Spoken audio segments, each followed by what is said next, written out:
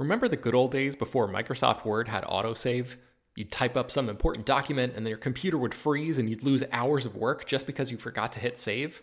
Well, that's what it's like going online without ExpressVPN. Every time you're connected to an unencrypted network, whether it's in an airport, a hotel, a cafe, or anywhere, your online data is not secure. Any person on that same network who knows what they're doing can gain access to your personal data.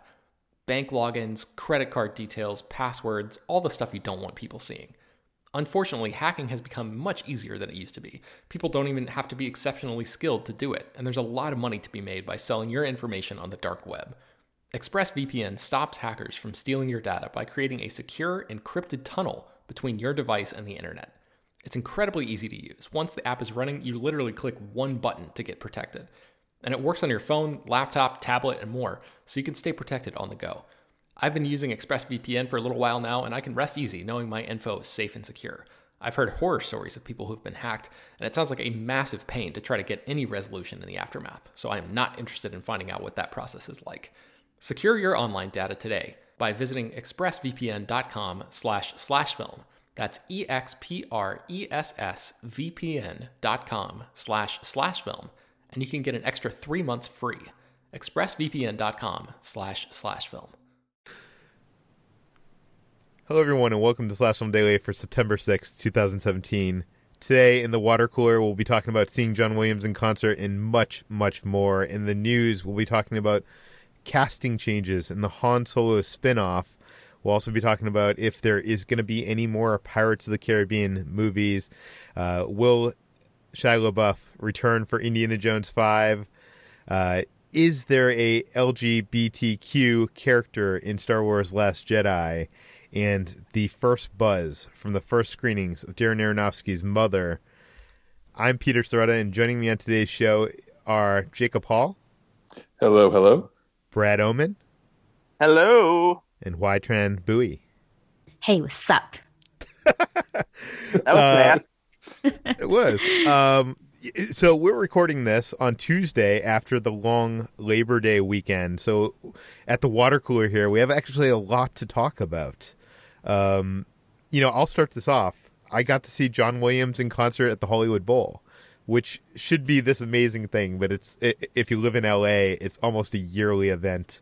And I've gone the last few years. So I've been lucky to see John Williams in concert many times at this point. And it's always a pleasure. It's always a great night. We've been having this heat wave in LA, and luckily the day I went was the day when the clouds came in. So it was nice. He played 3 songs from Force Awakens. He played no music from Last Jedi, before you ask. And he played the 3 songs from Harry Potter. He played a bunch of stuff. You could probably check out the set list online. I'll link it in the show notes. I also wanted to mention I finally got my Movie Pass after ordering it weeks ago when they announced that, $9.99 membership. And I went to see Good Time, the film starring Robert Pattinson. Have any of you seen this film? I have seen it. I quite like it. Yeah, it's very good. I'm not sure I like Arpat's facial hair in this film, but or the music. The music is very in your face, I would say. That's my favorite part of the movie. I love the music. See, as its own, I love the music, but I feel like it was taking over some of the scenes. This movie is about Arpat plays a guy who robs a bank with his brother who has mental. He's mentally handicapped. Mentally handicapped, yeah, and it doesn't go as planned, and it basically takes place over, I think, almost like a 24-hour period. I love films that do that. If you're looking for a film to watch that isn't, a big summer blockbuster, I would recommend this film. And lastly, for me, over the weekend, I made my girlfriend Kitra watch Penn and Teller get killed. And this is the latest in the line of me making her watch bad movies. But this movie, I think you can rent it for $2.99 on iTunes. I saw it many years ago, and it's basically Penn and Teller play themselves, and Penn says on a talk show that he wish that someone was trying to kill him because that would make his life exciting. And basically someone comes out trying to kill him, and it's this big adventure with Penn and Teller. I think it's shot in a 3:4 aspect ratio, which is hard to watch on a widescreen TV nowadays. I really like this film. I think it has it's 10% on Rotten Tomatoes or something like that. So it's not something I can highly recommend to you. But if you like magic, if you like Penn and Teller, you might enjoy this film. It's also from 1989, so the music is very 80s, and it's a lot of fun. HT, what did you do over the weekend?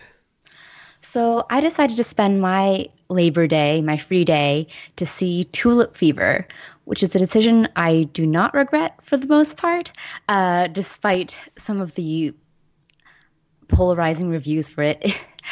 I agree with most of those reviews. It's a strange and kind of ridiculous movie. It stars Alicia Vikander, Dane DeHaan, Christoph Waltz, curiously Matthew Morrison, and Zach Galifianakis. And it was a movie that was infamously in development hell, or rather it was made back in 5 years ago, and then it was not able to be released until now. So it was definitely, you could tell that it was a product of its time, hence Matthew Morrison being cast, which was very strange to me.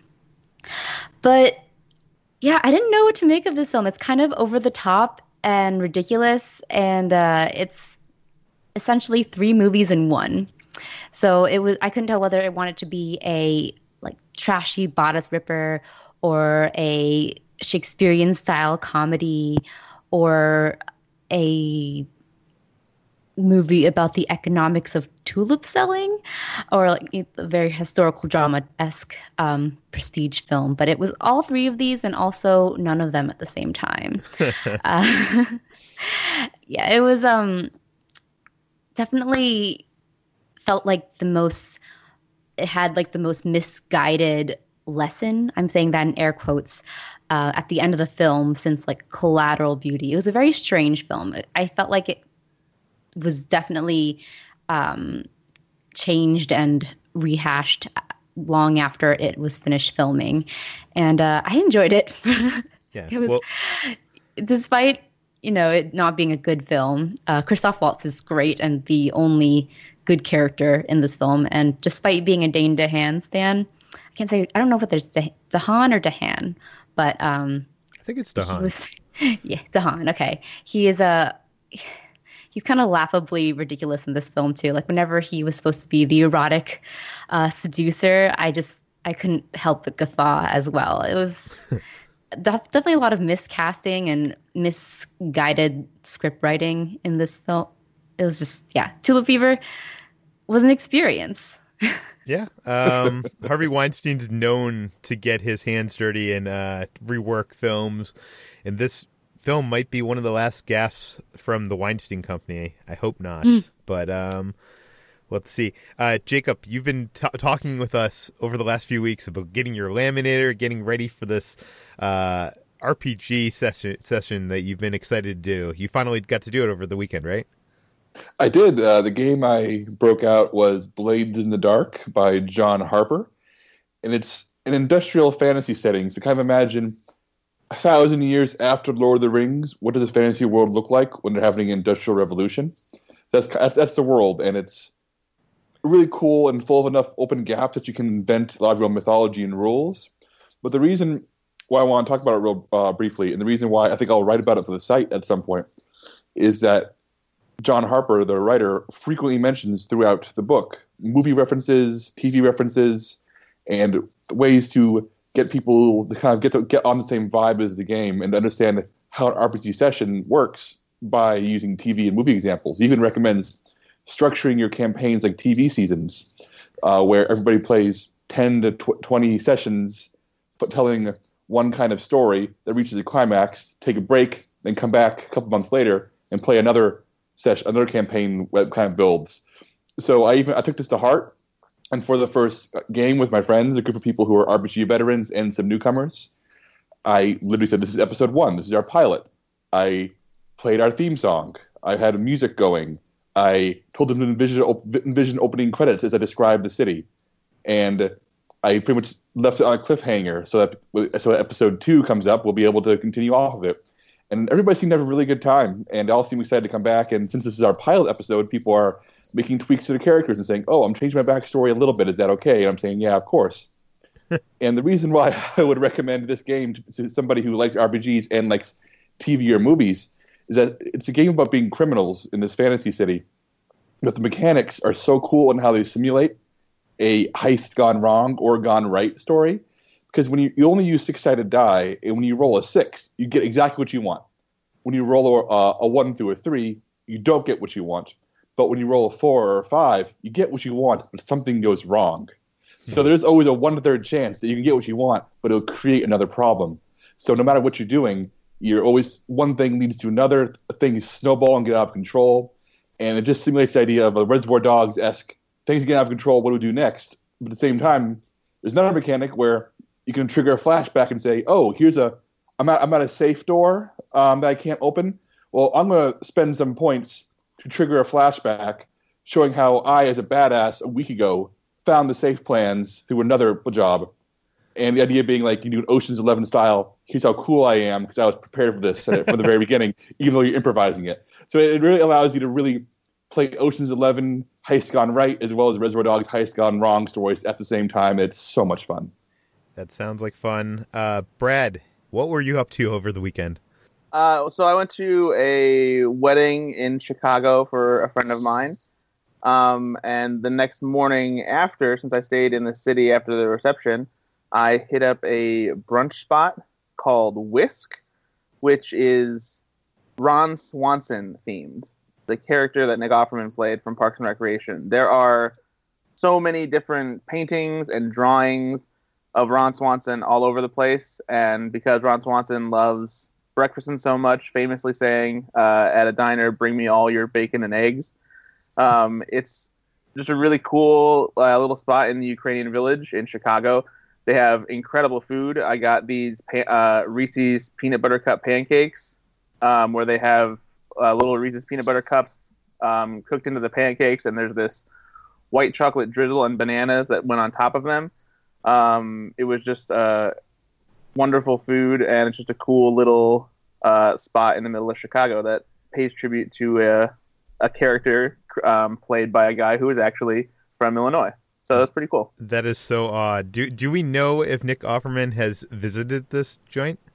I don't know if he has or not. I haven't followed up on that or anything like that. I would say there's a good chance that maybe he has, since he comes and frequents Chicago for a decent amount. So it's certainly possible. Yeah, it's such a weird idea. Okay, let's jump into the news because a lot has happened since we last recorded, which was on Friday. So on Friday afternoon, some news hit Twitter because Ron Howard posted a photo of Paul Bettany on the set of the Han Solo spin-off film, and we found out and reported that he has joined the film. Jacob, what do we know? Well, what we know originally, out of context, was that Paul Bettany was on the set of Han Solo. So we reached out to our sources and discovered that, yes, he's been cast in the movie. And what we learned was that he has been specifically cast as a character Michael K. Williams was going to play, but then, as we would report earlier, was removed from the movie because Michael K. Williams could not attend the reshoots due to a very packed schedule. So essentially, Paul Bettany is stepping in to serve the same purpose. And this is where things get a little murky because Deadline reported that they're not the same character, which is, let's just say, I mean, that's technicality. Partially, yeah. Because Michael K. Williams was playing half human, half animal, alien, and Paul Bettany is playing a human just because they don't have the time to do the visual effects. So it is kind of a different character, but yeah. Even if they change the name, and according to our source, the name of the character is still the same. He's serving the same purpose. We don't know what that purpose is. I speculated on this based purely on the photo. Paul Bettany's wearing this sort of high collar white shirt with what looks like a black cloak or a black robe. Looks like the kind of thing you'd see for like a scummy fence in a crime story, or like maybe a gambler type criminal. So somebody who maybe gets jobs for Han Solo or somebody who Han Solo pisses off. We don't know exactly for sure who this character is, but he serves the same purpose as the Michael K. Williams character. Even if the name changes, even if he's human instead of alien, he is more or less replacing him. And there's a bigger conversation we have. I know I said this on Twitter.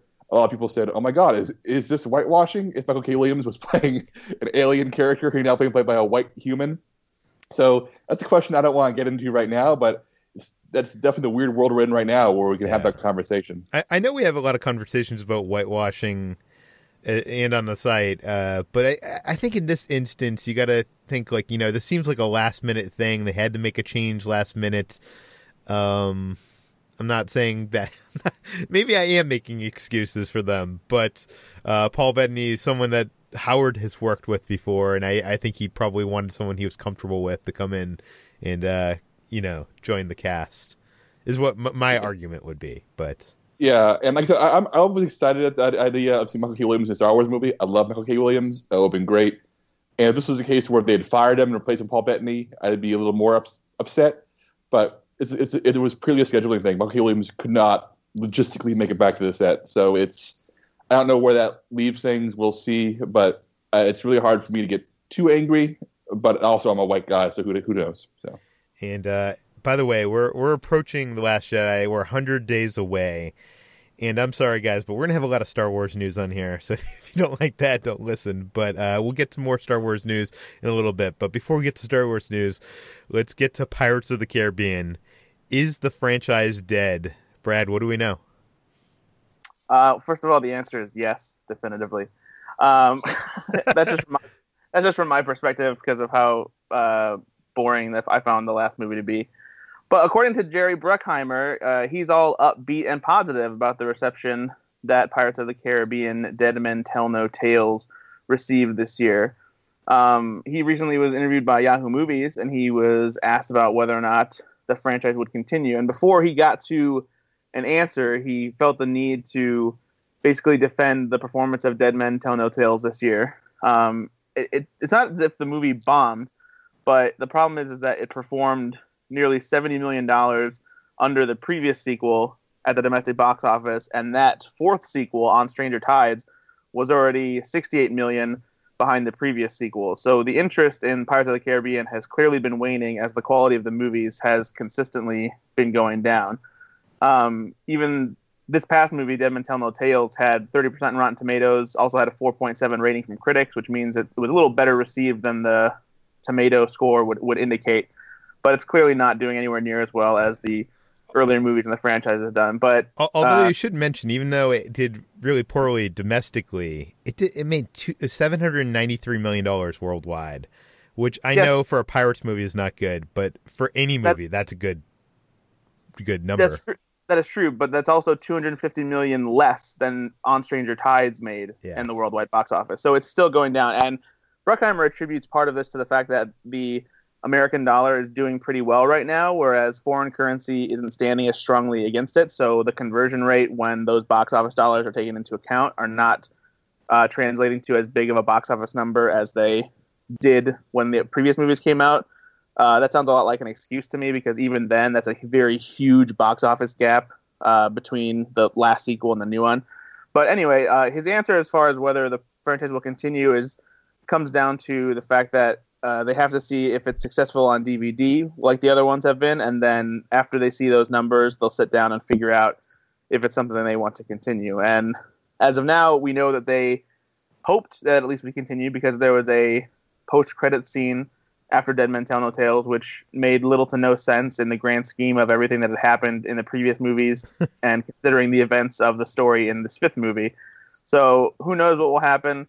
I personally hope the franchise is dead. I don't care anymore. I'm over Pirates of the Caribbean. I'm over Jack Sparrow. I just move on. I think he's just trying to keep hope alive that this franchise will continue, because I'm not sure if you noticed this, but after the opening weekend of this film, Disney put in all the advertising on the Facebook and everything that this is I think, see the final installment or see how the story ends or something like that. So I think Disney knows that this is the end of the franchise. Maybe Bruckheimer doesn't. Maybe they'll reboot it in some way. But let's move on from that franchise to another franchise. Indiana Jones 5, we know, is coming out in 2020, or they've announced at least. It hasn't been in production yet. And now we've learned that Shia LaBeouf's Mutt Williams, will not be in the film. HT, you wrote the story for Slash Film. What do we know? So the screenwriter for Indiana Jones 5, which is still untitled, David Koepp, has confirmed that Harrison Ford will reprise his role as Indiana Jones in the 5th movie, but Shia LaBeouf's character will not return. So Shia LaBeouf's character, Mutt Williams, also known as Henry Jones III, was Indiana's son, by Marion Ravenwood, his secret son, and he was kind of set up in Indiana Jones and Kingdom of the Crystal Skull to be the successor to Indiana and wield the whip, so to speak. But there were a lot of hints in that film that he would be the heir apparent to Indiana Jones and would basically continue the franchise on, so Disney could keep making money off of it. But such as in the film, they had Indiana's hat fly off and land in front of Mutt, and before he could pick it up, Harrison Ford swoops it back up and put it back on his head. So there was a lot of hints like that we would see Shia LaBeouf take on the role of not Indiana Jones per se, but like the lead role in the Indiana Jones franchise, whatever it would be named afterwards, because Harrison Ford is aging, unfortunately. He is currently 75 years old and will only continue to get older as the series wears on. So he is confirmed, though, for the 5th movie, and it will likely be Steven Spielberg's next film, or as David Koepp hopes, as he says in his interview. And we don't know much about that other than there will be a magic item that the characters will be hunting through the course of the film.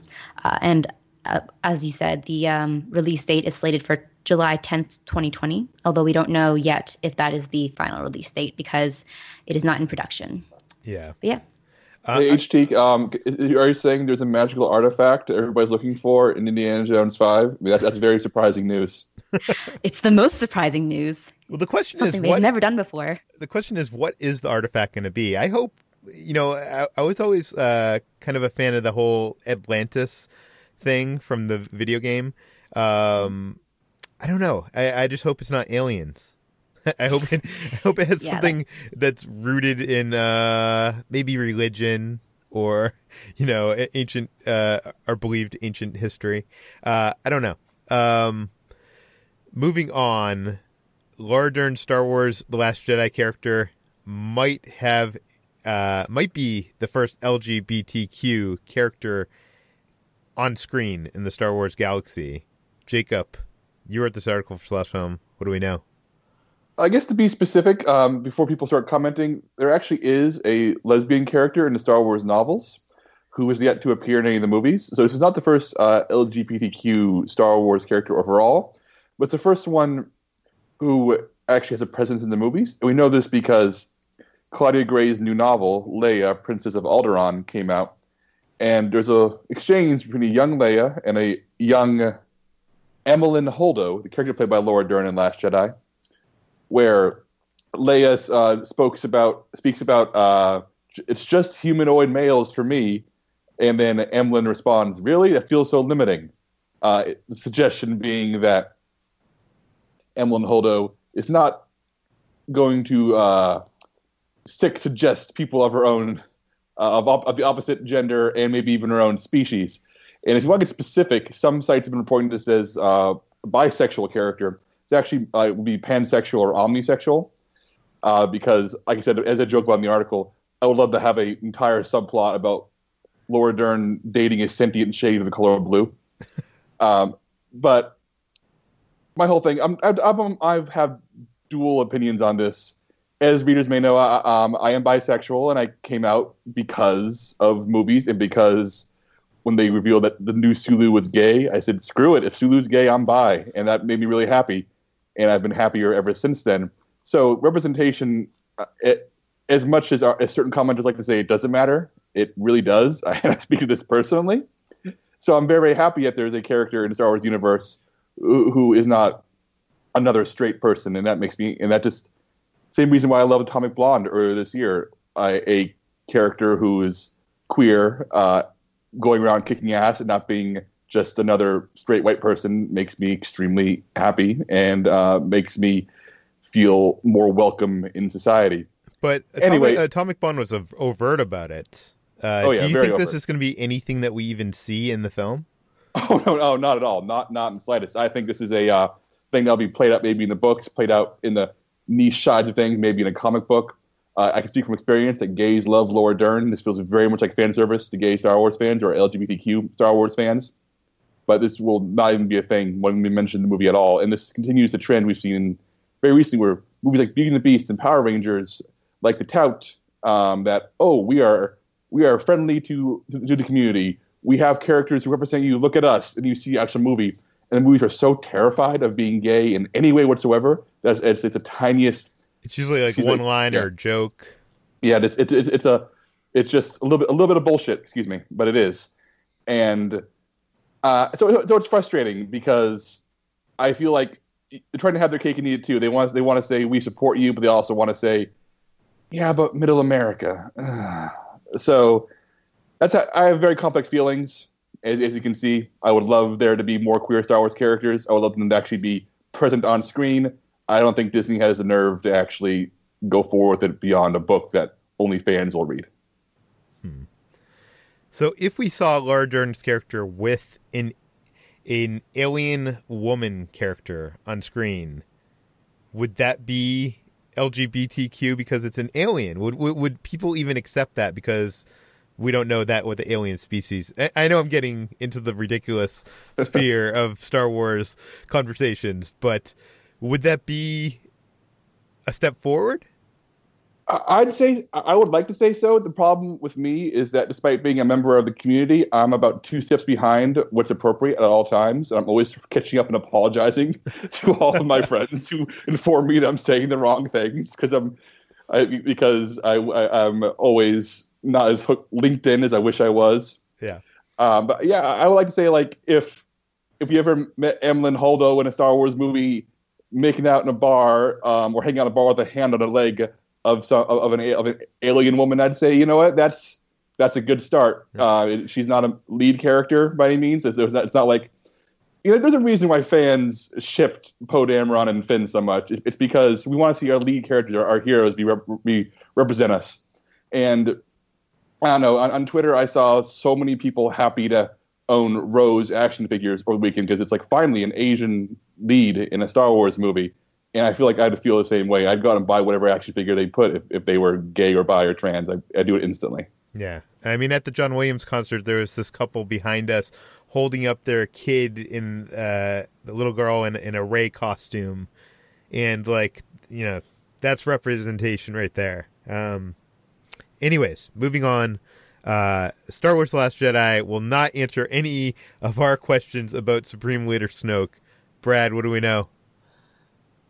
Well, I'm sure it'll answer some questions about Supreme Leader Snoke, but we need to keep our expectations in check because it won't be giving us all the information we've been dying to know about the mysterious First Order leader who was introduced in The Force Awakens. As we know, the character is played by Andy Serkis by way of motion capture performance. He only appeared as a huge hologram in Star Wars The Force Awakens, speaking to both Kylo Ren and General Hux. Beyond that, all we know is that Snoke was the one who recruited Kylo Ren to the dark side, to the First Order, and Han Solo believed that he was only using Kylo Ren because of his power, likely because of the bloodline that runs through his veins comes from the Skywalker family, since he is Leia Organa's offspring. So everyone's wondering who Snoke is, what he is, what he's doing, and all this jazz. But Rian Johnson is playing things pretty close to the vest when it comes to revealing any details about him. And even when we see The Last Jedi, it sounds like we're not going to find out much more because he's treating Snoke very similar to how the Emperor was used in the original trilogy. Because while we know a lot more about the Emperor now, thanks to the prequels and his history with the Republic and government as a senator turned chancellor who abused his power, when the Emperor was introduced in The Empire Strikes Back, all he was a holographic floating head who gave orders to Darth Vader to capture Luke Skywalker so that they could turn him to the dark side. That was it. He was just a mysterious figure behind the villain that we were already so terrified of. And Rian Johnson says that he wants Snoke to be this dark force. He's not interested in explaining where he comes from or telling his story necessarily, except where it helps serve the story that he's trying to tell in this movie. So don't expect to get, flashbacks revealing who Snoke is and how all this happened. We'll get little tidbits of who this character is, as long as it's something that is important to the story that is unfolding in The Last Jedi. It's interesting because so many Star Wars fans have Snoke theories. I have a t-shirt that says your Snoke theory sucks. And I've had my own Snoke theories. And it definitely shows that Star Wars fans are interested to find out where this guy came from. But I think there is a lesson to be learned from the prequels and what you said with the Emperor. Like, maybe that backstory isn't interesting. Maybe it could be, just like the Joker origin story, could make that mysterious, take away the mystery and make that character less interesting.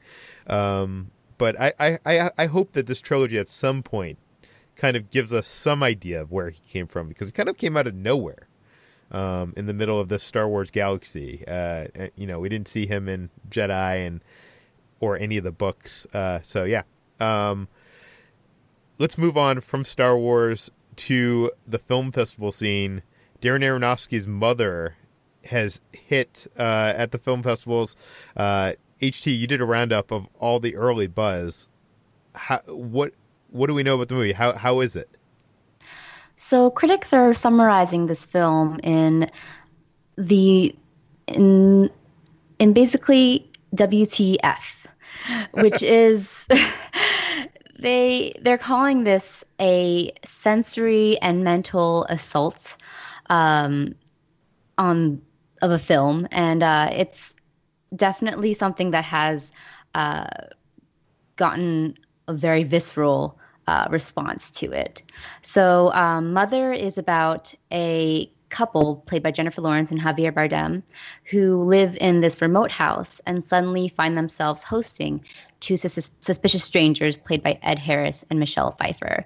And we don't know any more than that. In even reading the reviews, there's not much that can be described the plot, except that the third act is when all of it gets unleashed and it becomes a trippy, mind-boggling not mess of a film, but unleashed film. So a head trip of a film, that's what I wanted to say. So most of the reviews, despite the reviewers saying that this will be a very polarizing film, are actually quite positive, which I guess goes back to what you were saying, Peter, about film festivals being kind of this bubble of what's the word I'm looking for? Confirmation. Yes. So a lot of the reviewers, despite having this very baffled and perplexed response to the film, have a lot of good things to say about it, despite the sensory attack and also the insane third act of the film. They praised Jennifer Lawrence especially for her performance. Some people were raising the possibility of her getting an Oscar nomination, but basically, this film sounds crazy. There's some really colorful language when I was reading the reviews for this film. People called it, The Telegraph called it, a surrealist, symphonically berserk feast of filth, is one of the reviews. What else? The Daily Beast called it the most WTF movie of the year.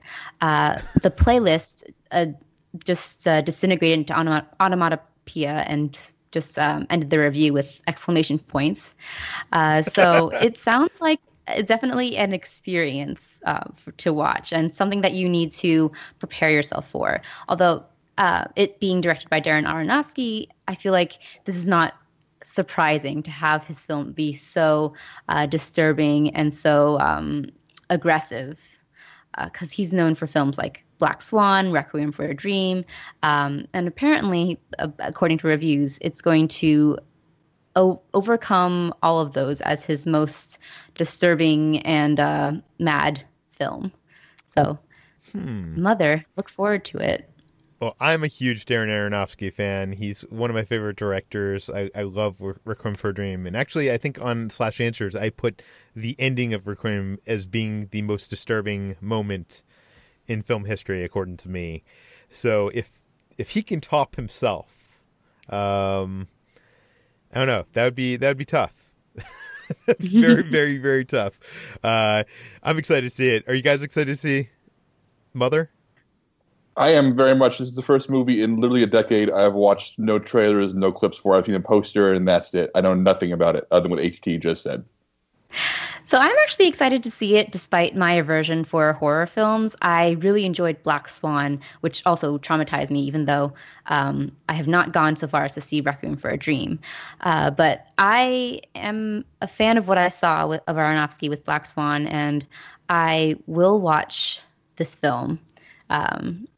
Despite my, I will see it. I will probably watch it behind closed fingers. We'll see. I'm excited for it. I'm definitely excited to see what Darren Aronofsky has to offer. He always brings some stunning visuals to the table. He has this approach to storytelling that is very unique. He tells some very twisted tales. I just think that a horror movie in his hands that is even more of a straight up horror movie than Black Swan is something that people should be interested in. I imagine it will be the kind of movie that probably disappoints some general audiences who are looking for your standard, straightforward thriller. But you know, yeah, I can imagine general audiences that are going to see a Jennifer Lawrence horror movie are going to be very disappointed. Yeah, I'm sure it's going to get some backlash from general audiences for sure. But I'm at least interested to see how it turns out. Anyways, we will have to see that later when it actually hits theaters wide. You can find more of my work at /film on Twitter. You can find HT at HTranBuoy on Twitter and the Millennial Falcon podcast. You can find Jacob Hall at Jacob S. Hall on Twitter.